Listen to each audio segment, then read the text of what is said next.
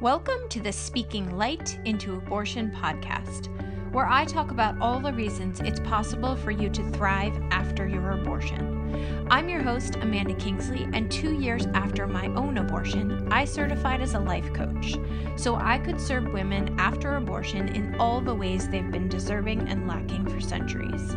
Consider this your launch pad for finding strength and community in yourselves and in each other. Oh, I'm excited for podcast week this week. Today we have a guest. Ready for this, everybody? Nadina, got that part. Yes. Cojocaru. Okay, Yes. We're gonna let her say her name. Nadina is another fellow life coach school certified coach. We met. It was like a little over a year ago now. Yes. At Mastermind. Yes, it was so fun. We sat near each other, which is such a gift because when you're in a big, gigantic room of people, I don't know, the universe, God, spirit, whatever, places you next to certain people. Yay! Yes. So that's fun that we have that shared memory together. And because of the pandemic, there was no mastermind this year, but look forward to it again in the future. Of course. So why don't you, there's multiple reasons I'm so excited to have you on the podcast today, but why don't you just start by introducing yourself? You can say your name as it should be pronounced. Yeah. And tell us what you do, how you got here, why you'd even be willing to get on a podcast like this and share your wisdom with us. Yeah. So first of all, I have to ask you something, and I should have asked you probably before, but apparently go now. Ahead.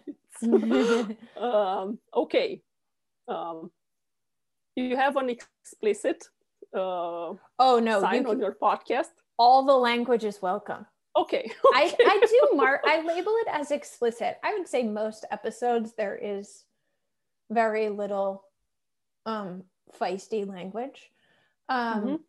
But I'm often the one who's dropping it if it comes. And I don't know. I just feel like with the nature of the topic, it's almost like can be triggering for people. Yes. Should it be? Yes. I don't think it should be or has to be, but it just is. And so for me, that's a circumstance. That's a fact. Like the word abortion itself triggers people. So why not just mark it as explicit? And then we can say whatever we want to say.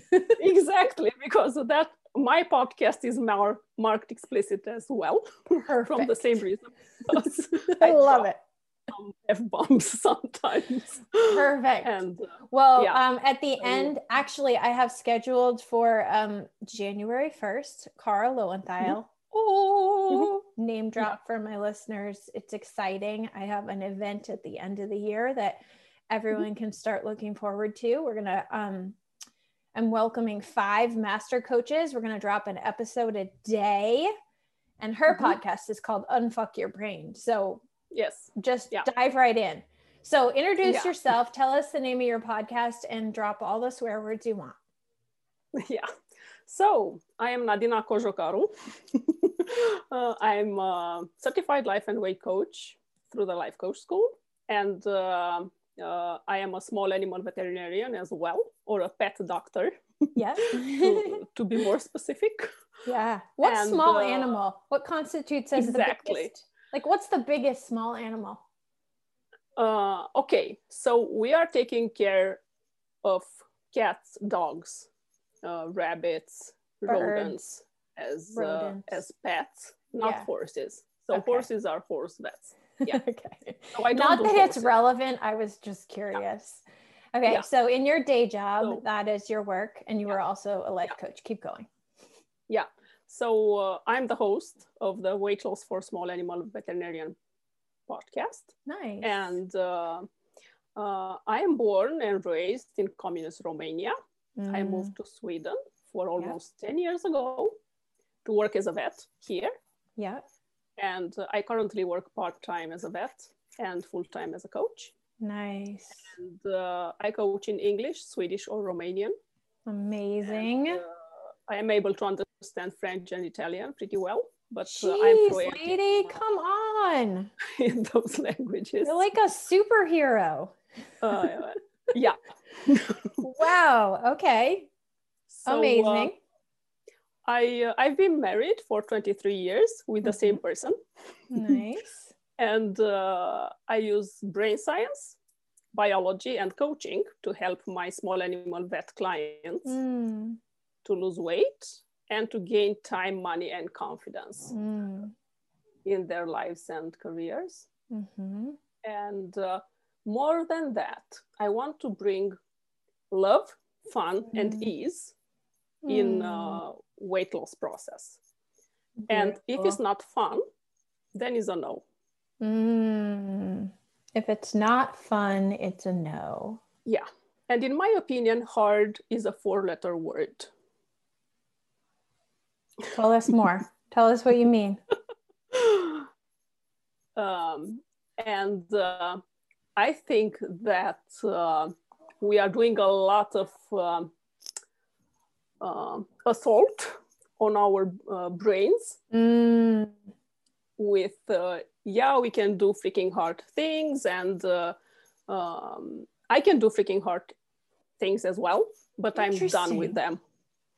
You know? Well, this is so interesting because I have always said one of the things my abortion taught me is that I can do hard things. So I'm totally in that camp. However, in the last few months, I started questioning myself and saying, like, what if it was never hard? Exactly. So I'm really, I love that you brought this up. And I do think it is, I do think when we say I can do hard things, we're sort of meeting ourselves where we're at. It feels hard in that moment, but the evolution, and you can disagree with me, but the evolution we can get to is to look back and go, that was never hard. Like I just told myself it was hard. And I love how you say like assault on our brains. Yes. Oh my goodness. So good. Because I think that the journey is the reason of doing something all the time. Yeah. And if we think about the journey all the time, this is freaking hard. Planning my food, freaking hard. Totally. You know, choosing the food, freaking hard. Yeah. What the heck? It's fun and ease and gives you freedom. Yeah. And you won't be willing to stick on your food plan or to stick on your or your routines, like healthy self-care routines, if you think like it's freaking hard. Yeah. Because our brains is like running a marathon might be hard that day, but we are not running a freaking marathon every day. The journey to learn how to run a marathon needs to be fun. Yeah. Otherwise, you won't be able to do it. And I don't know if you are familiar with the book Finish by Joe Eckhoff. No. You'll have to. No. Okay. Yeah, I'll have to find it. I will. Yes. And he says that all the Olympics, like Golden Olympics, in swimming and in everything, are not thinking every day when they wake up in the morning, oh, it's so freaking hard to go to train. They actually look forward to it. Yeah, totally. You cannot be a Golden Olympic if you think that everything that you do is a drag. Totally. And you have to talk yourself into it all the time. Yes. So that's why I'm saying that running a marathon or telling your brain that you are running a marathon, which is hard, every single moment of your life, it's not a good place to be in a constant combat. So bringing fun and ease, and by the way, in my opinion, hard exists only in our freaking brains. It's not a factual thing. It's a freaking thought. It's an opinion. And it's bullying our nervous system and torturing our body with chemicals that create pain. So I love that. Did you just say it's bullying? are nervous. That's amazing. I love that. That's awesome. I'm thinking about all my listeners who are like, they're freaking out right now. They're like, no, my abortion was hard. And so what I like to do in that, I have a lot of fun with my client when we're healing afterwards, when we're finding peace and freedom afterwards, just so much fun. We cry, we laugh. It's super fun. Yes. But for those, because some people find the podcast before they make the choice and they're like, I don't know what planet you're on, but this is hard. Everything about this is hard. And so what I like to say is like, you know, maybe you don't need to jump to fun, but this is powerful. Like every choice I make right now is powerful. Like I have power. And yeah, it's like eventually that power can turn to fun. But when you're in the moment and you've got like still have this unwanted pregnancy in your body, it, for most of us doesn't feel fun. Yes. Which leads us to, you have some story to share with us, do you not? Yeah. Let's talk about your story. Yeah. So I am born and raised, like I said, in communist Romania, and communism ended in 1989. And I think I was born like an old lady from my birth because I have vivid memories since I was really, really, really young. And I remember whole conversations and all the things. And I was born old and wise, I think. I believe that about you. And it was illegal to terminate a pregnancy in communist Romania. And it was not only illegal, but you ended up in jail. And you ended up in jail as a woman who performed that, or and as a person who performed the procedure on you as well. Wow. And not only that, but my mom got through a miscarriage, actually. And you were put in jail. You know, the OB-GYN department of the hospital in my town had a separate department for women with miscarriages or wanted or induced abortion. And those women were in a jail with bars, white bars with rust on. I vividly remember those things. And until somebody will investigate the case and decided that it was a miscarriage and not an induced abortion, you would have been in that jail for days and days and days with no medical care whatsoever. Oh my God. And the problem was that my father was also a veterinarian, and the vets were the ones that were suspected all the time for inducing miscarriages or abortions or terminating pregnancies in women, because they had access to some substances that might have induced the abortion.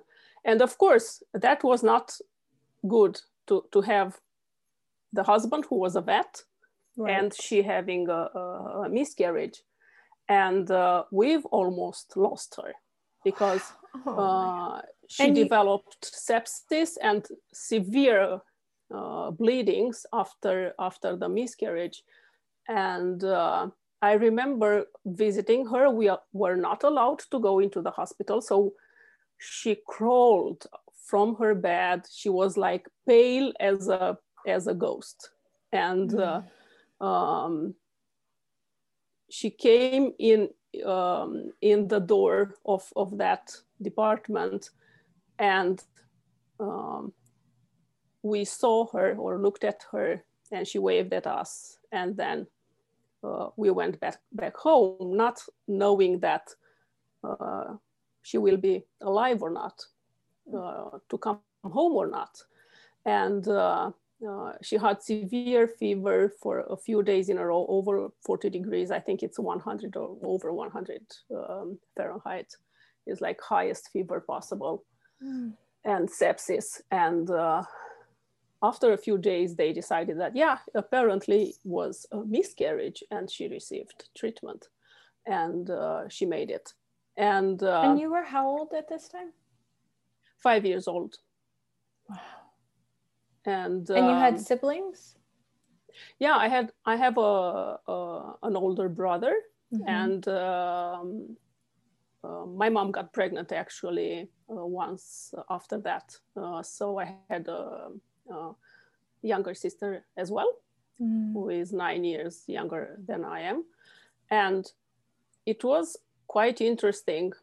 I think my mom was fortunate to just have 2 miscarriages in her life, and one was early on when they live on the countryside in a small village. And but then after moving to the big city, that was a problem when she had the second miscarriage. And the problem was that the communist state demanded kids to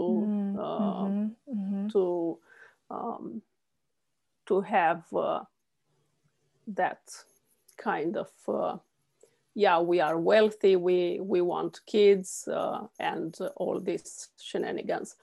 And the problem was that there was no contraceptive methods whatsoever. So you were able to receive jail time if they found out that you have condoms, for instance. Wow. So people or women who wanted to enjoy their sexuality had to find solutions for preventing pregnancies or to terminate pregnancies. And I know women in our families that had like an abortion 2 or 3 times every year, and sometimes really late abortions, just to be able to, okay, at least now I'm pregnant, I will wait to terminate this pregnancy and to enjoy my sexuality during this time. Wow.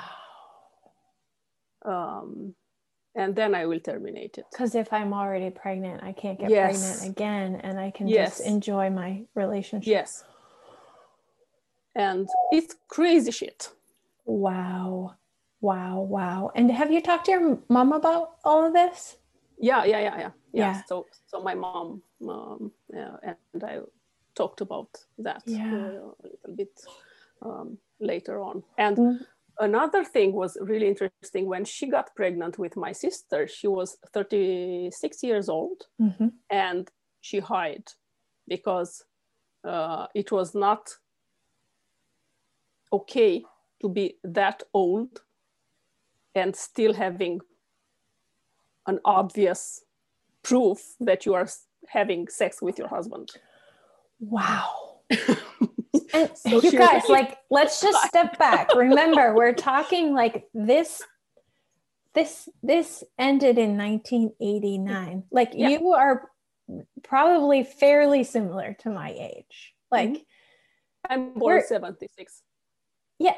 And I'm born in 79, right? So we're talking about like these stories you'd think were so long ago, and they're not. Nope. This is, so when we reference the beginning of this conversation where we talk about, but abortion is hard, how do I talk about it as fun? How do I live in the moment and take power in the moment? It's relative. Because for women in Romania, it might be fun to go to Planned Parenthood, get the care you need, get the birth control you need. This is a beautiful and shocking example of how circumstances can be interpreted in so many ways. Yes. Oh. And it's mind-blowing because I actually coached some clients that had abortions, and they discovered quite late they were pregnant, and they did all the things to prevent the pregnancy. They even tested themselves when they felt a little bit funny. Yeah. And the test was negative. And then they've discovered later on that they were pregnant, and they actually felt joy when they still had time to legally terminate that pregnancy, that unwanted pregnancy or unplanned pregnancy. Yeah, yeah. And I think we have to understand that we are put in such different frames by the society and by the neurotransmitters or the hormones in our brains. Yes. We have to be in a certain way to be part of the society. And the way we think about our bodies, our weight, our choices, we have to embrace them. They might be totally different than what society teaches us. And that's okay. Yeah. And I think the norms of the society to question everything is the first step in understanding how we can relate to that event in our life. Yeah. And even to understand why we want to go to food and or alcohol or drugs to dull that emotion that we feel. Well, you just led into the reason that I invited you onto the podcast. But like I said, we had many amazing things to talk about. Actually, I think one of the group exercises you and I did together at Mastermind was that exercise about questioning everything. And, you know, we just like... I don't remember what we came up with. I think we might have... were you... And Nerys was in the group? Do you remember that? Anyway, I think we were with Rebecca Tervel. Yeah. Oh, Rebecca. Anyway, it was Donna. A great exercise in the event to really just stretch your brain around questioning everything. And that is definitely what we invite our clients to do when we're coaching is let's look at this from lots of different perspectives. So as you've led us into, I went into our group of brilliant and skilled coaches and said, is there anyone comfortable talking to my audience about choosing alcohol, drugs, partying after abortion to numb away the feelings? And that is how you landed here. You said, me, and I have a story I want to share. And so we could probably talk another 45 minutes about the story that you just shared. But like dropping a bomb and just, let it simmer. We're just going to let it simmer, and maybe it will come back up again, maybe not. But it is such a beautiful example of perspective. And how we can choose to see things and what is and is not in our control, and how we own power in our lives regardless of our government and our situation. So what you just introduced is a concept that we call buffering in life coaching. We cannot use that word again, but we can if we need to.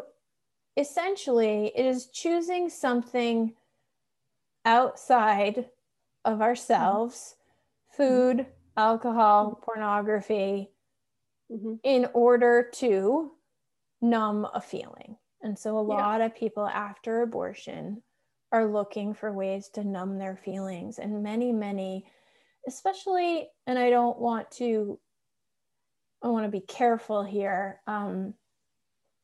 But in the client base I've served, it is often the younger women who choose alcohol and partying, which makes sense because they don't have other children to care for. They don't have, right? Like it's a different lifestyle. So it makes sense. But tell us more about why we choose something like alcohol, drugs, partying after an experience like abortion or a loss or an accident or something.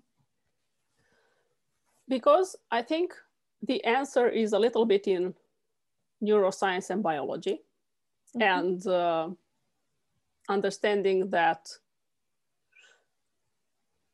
our brains are wired to seek pleasure and to avoid pain. Yeah.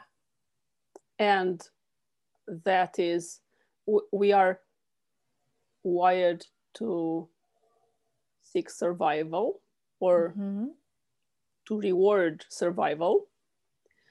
And for thousands and thousands and thousands of years, survival meant seeking pleasure and avoid pain at any cost. And if in the caveman days, kind of days, that meant don't hit your foot in that rock because it hurts, or go look after some berries because they are delicious. They will release some dopamine in your brain to reward you for finding them. So seek them again. Go longer rides and seek for them and eat them, or to seek pleasure in having sex and procreate to perpetuate the species. Right now, we have the same survival mechanisms as the caveman, and we have an abundance of possibilities of dopamine rewards all the time. They are easily available and they are cheap, and it's socially acceptable. Yeah. And it's even rewarded by the society to dull the emotions. And I've seen a commercial to a really known ice cream company that said, don't feel your feelings, eat them. Wow. And I was like, WTF. Yeah. And it's okay for the brains, because when we experience an abortion, no matter how we think about that, even if we think it's bad, if we think it's hard, if you think it's, no matter how we think about it, it will affect us in some way. It will create some emotions. And we know from the evolution that feeling that kind of emotions in your body means death, because showing emotions meant that you are left outside of the tribe and you don't get the connection or the resources of the tribe. So you are suddenly in pain, and you have an oxytocin lack in your brain, which creates the connection with the group. And you are fighting your biology or your brain, who is telling you that if you are showing emotions, you will die. And then you are also fighting the society norms that says it's okay to drink, to dull that emotion. So first, you are not able to show it, or you are ashamed of showing it. And on the other hand, you have all those free and cheap methods to deal with that. Right. That will dull that negative emotion. And there is no wrong in that either. And some people need that kind of step in their processing of emotions. And I usually tell my clients who are overweight, for instance, that those kilograms or those pounds on your body saved your mental sanity. Yeah. Wow. What a good way to look at it. Yeah. Because those are the reason you are alive. And I'm working with small animal veterinarians, and we have one of the highest suicide rate from all the professions. Wow. Really? And yeah.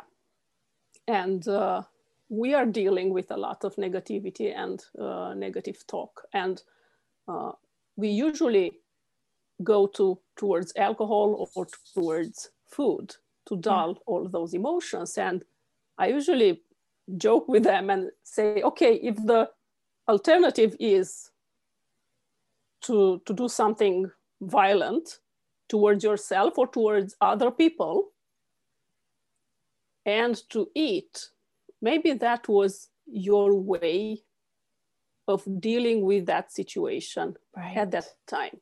Yeah. You didn't have other tools. Yeah. And it's okay. Yeah. You don't have to hate your body. You don't have to hate yourself for feeling hangover or to become overweight or to use chocolate or candies to go through any negative emotion, no matter what is the cause of it. And now what? When you learned more, okay, what to do from this point? When you know how your brain works, you know that there are some neurotransmitters involved in that process. Now we know if we have a dopamine kick, it will be just for 10-15 minutes. And the urge of dulling that emotion is really powerful. To give you an example, a kind of funny one, I had a client who lived in a remote area above the North Pole Circle, or Alaska, deep in the middle of nowhere. Yeah. And she craved potato chips. And it was winter and it was dark. It was no sun in sight. And she had to drive for 3 hours to get a potato bag, chips. Oh my goodness. So imagine like that. You have an emotion, which is urge in this situation, or a craving. Yeah. And then you are on the sofa. So you have to get up, get dressed, move your body outside the house, take the car cold. Let's not forget about the cold. The darkness, cold and darkness. Drive for freaking 3 hours to the gas station that was open and had potato chips. Buy 3 bags, eat 2 on the way back, and save 1 for later. So all of that action was driven by the craving, by that energy that emotion has on us. Yeah. The easy solution is, because guess what? After you eat the chips, the main problem is still there. So I will discuss a little bit about how I see cravings and urges, but imagine that the solution is just to sit with me for maybe 10 or 15 minutes. Yeah. That craving, instead of driving for 6 hours totally to get that. So imagine Right. that fire that you are putting behind those actions to fulfill that craving. That's a shit ton of energy. Yeah, it's almost like if you just lean into the intensity of it for 15 minutes versus extending and flattening the intensity, right? To minimize the intensity, you just created a 7-hour trip to make it feel a little less versus just feeling the intensity of it for a much shorter amount of time. I actually had a client text me this morning, and I messaged her back and just reminded her feelings are vibrations in your body, nothing to fear, right? Like you're a badass woman who can feel and accomplish anything. So what happens, I think this is where you were headed, but what happens when instead of feeling that feeling, in this case, you're talking about urge, in the case of someone who's escaping a negative feeling, like they're looking for something more like numb, like they're wanting to numb, right? So what happens when instead of feeling that, you indulge, we'll say, in whatever the thing is, the chips or the chips or the alcohol or the drugs, instead, what are you doing? What are you creating in your life when you choose that instead? I think the way I see cravings and urges is they are just a signal. Your body wants, or your brain, wants to put your attention or to take away your attention from the real problem. Because no real urge or craving, and if we ever had felt that fire under our asses that puts us in that amount of action to drive that amount of, we feel powerless. We cannot stop. We feel that restlessness and everything that moves. And the thing is that I see it as a signal, and I usually encourage my clients, and I'm doing that myself. I'm communicating with the urge or with the craving. Communicate with the urge. So I am talking to my urge or to my craving, and I encourage my clients to do that as well. And we might sound like a little bit deranged, but we are talking to our cravings and we are asking them, what do you want me to see here? What's the real problem here? And usually it's something else. In my client's case, it might be that I've lost that puppy. That puppy died because of me. Right. Or in your client's case, I've done something wrong. I lost that baby. That baby died because of me. Baby. That is exactly. I've much something. Yes. Yeah. Yes. I've killed a baby. So okay. And the problem is that using that substance, which might be, like I said, a step in the process, will not take away the real pain here. It will just postpone dealing with it. And like I said, there is no timeline on that. Right. There is no timeline. There is no manual for our pain.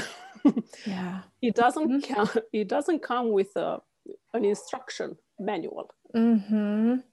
Your pain will stop in 3 hours, 15 minutes, and 20 seconds. No. It's a process that will take as long as it takes. And we can drink or eat, and the pain will be there and wait for us. And sometimes we might sometimes that might be the choice of survival, like you're saying with those extra pounds. Like, yes, sometimes the answer is not feel all the feelings. Sometimes it's feel as many as you can. Yes. And then have the chips, have the drink. Yes. And then next time feel a few more, have the chips, have the drink. Yeah. Exactly. Yeah. Yeah. And then the next step that I see is, after discussing with the urge or the craving, and to dip our toes a little bit in the pool of emotions. Yeah.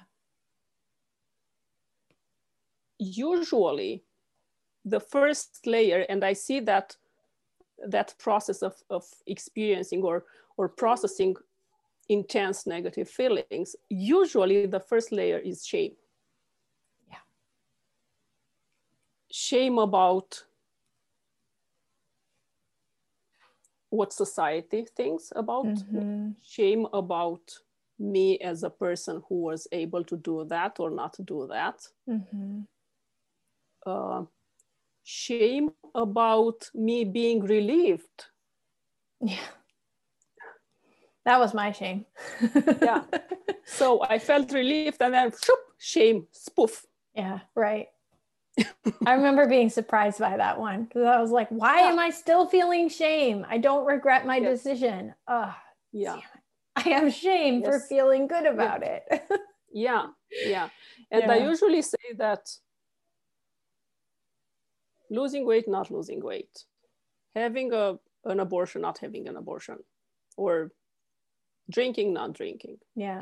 And I know I invited you on here with the question about drugs and alcohol, and partying, but many people gain weight after abortions too. Many people eat their feelings after abortion. So this is essentially just a conversation about anything you buffer with for any reason. Yeah. And then is that the partying is really fitting into place, because we have to show the tribe that we are okay. Yeah. We have to fit in. We are not broken. We don't show emotions. We are not different.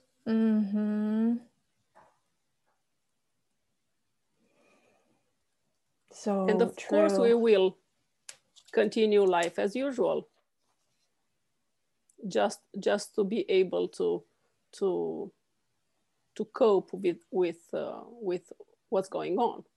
Yeah, and I think that, and maybe this is where you're headed too, but I think that what many people don't understand about hiring a life coach for something specific is that how we do one thing is how we do everything. So when we learn to process shame after losing someone's puppy, or after choosing a termination, or XYZ,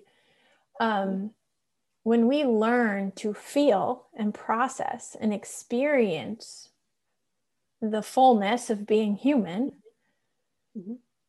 that's a gift we give ourselves for everything else in our life. Yes. Parenting shame, marriage shame, friendship shame, volunteer shame, all of it. All of it. And so I say all the time, like, for me, abortion is just a door we enter to learn how to be human, right? If we decide to invest in coaching after an abortion, we're just opening a door on the story of being human. And the same goes for you. If someone hires you to lose weight, it's not about the weight necessarily. It's about, how do I be fully human in this experience and feel all my feelings. And also what I think coaching does, it gives us courage to be in our own experience, to experience myself as I am. Yeah. And sometimes we need a hand that is holding us with unconditional love and non-judgment yes. phase, to go through that, because experiencing our own humanness is hard. Yeah. To look at all those beliefs that we have about ourselves, to try to wiggle them a little bit and change them, it's a profound transformation. Yeah. Of all the, and I think also what we give our clients as coaches, is we give them the permission to feel. Yeah. And the tools to not freak out about their feelings. Yeah. Yeah. Amazing. Oh my goodness. What an episode. I can't thank you enough. Is there anything else you feel like some listener needs to hear that you may have planned ahead, or are just feeling pulled to in this moment? Like what? Yes, I think we have to, like I said a little bit earlier, don't have an agenda for how that needs to develop in time. Mm-hmm. Your experiencing of your negative emotion, or how you experience your abortion, or any negative thing, and to allow and to embrace and to welcome that it will come in waves. It will come and go. It's not a one time thing and one and done. But it will come in waves. It will come when you less expect it. Don't judge it. Don't judge yourself for feeling that, or to have that experience, and to allow for the flavors of it as well. To not judge in which flavor that emotion will come to you, or how you will see that circumstance in your life. What's the flavor that your brain will give it?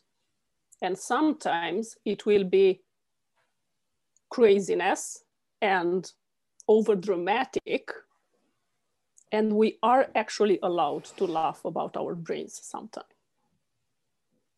We laugh about our brains a lot. Yep. It's like, okay, brain, that was a stretch. Yeah. What are we doing here? Yeah. Can I circle back around to a question I was curious to ask you when you told your story at the beginning? Because I think it might be a nice way to pull this all together. You're a young woman, right? You're only 5 when you see this experience with the visual, right? Yes. The bars and the "is my mother gonna live?" How did you can you look back now and recognize how you thought your way through growing up as a young girl in that environment? Because many young women who saw what you saw, lived how you lived, could have easily told the story that human beings are awful, life is scary, I'm not safe. So how did you evolve into this person who would question things, who would have, like how many young women did not have these conversations with their mothers, with their family? Like, how did you become that person who was willing to see it in a different way and then to take power in your life? Am I making sense? I think that how I see, because that was not the only thing that they were doing during communist time in Romania, and we had one of the strictest regimes in the East Europe at that time. And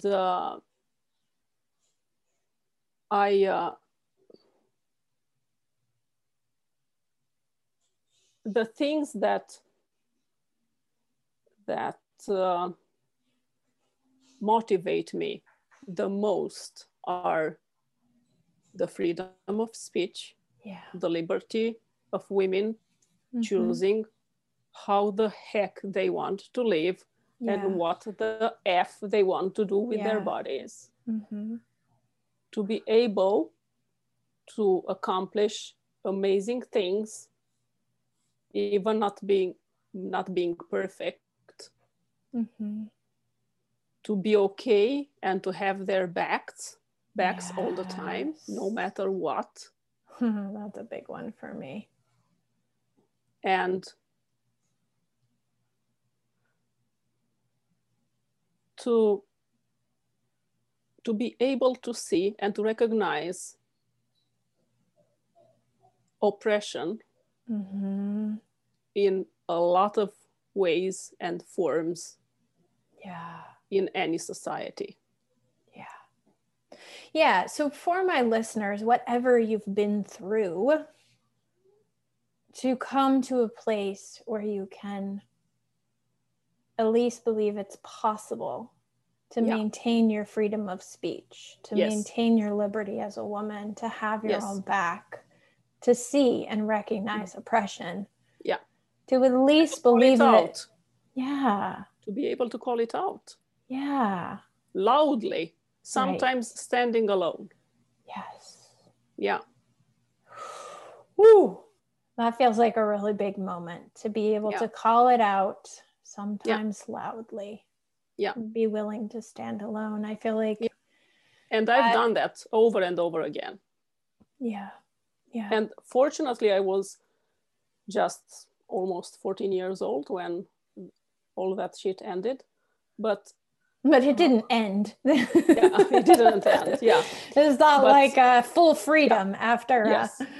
Right. But I promised myself that I will always speak, because we were shushed all the time.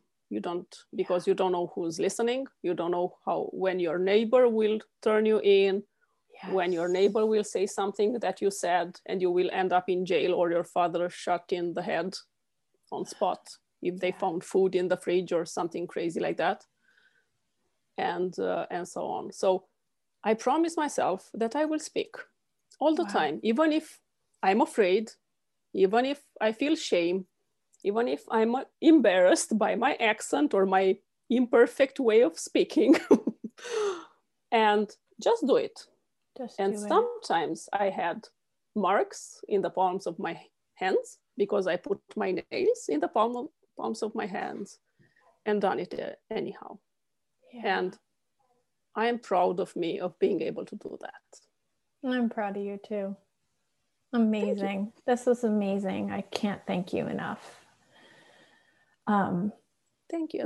At the whole time we were recording, I was thinking, this is an episode I want to listen to multiple times.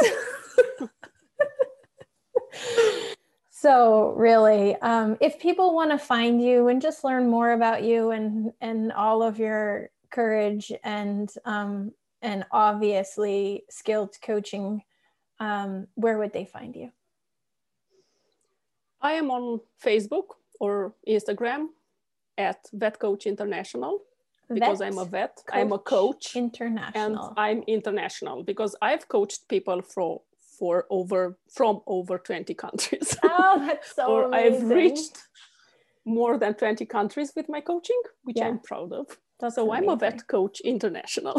Vet Coach International. I love that. Thank you so much. My web page is also Vet Coach International. Okay. And we'll put all the links up, but sometimes people like to just go right to it before they can even find the show notes. So yes. What a pleasure. Thank you everyone for listening, and thank you Nadina for being here. And this is how we create change. Yes, it is. Thank you so much for having me. Thanks for listening, and as always, please consider sharing, rating, and reviewing this podcast. It helps me reach a wider audience and invites more people to thrive after abortion. abortion. If you're someone who chose abortion and find yourself struggling, hiding, or wishing you could move beyond your experience, head over to my website and book a free call. We'll talk about how you can start living the life you made your choice.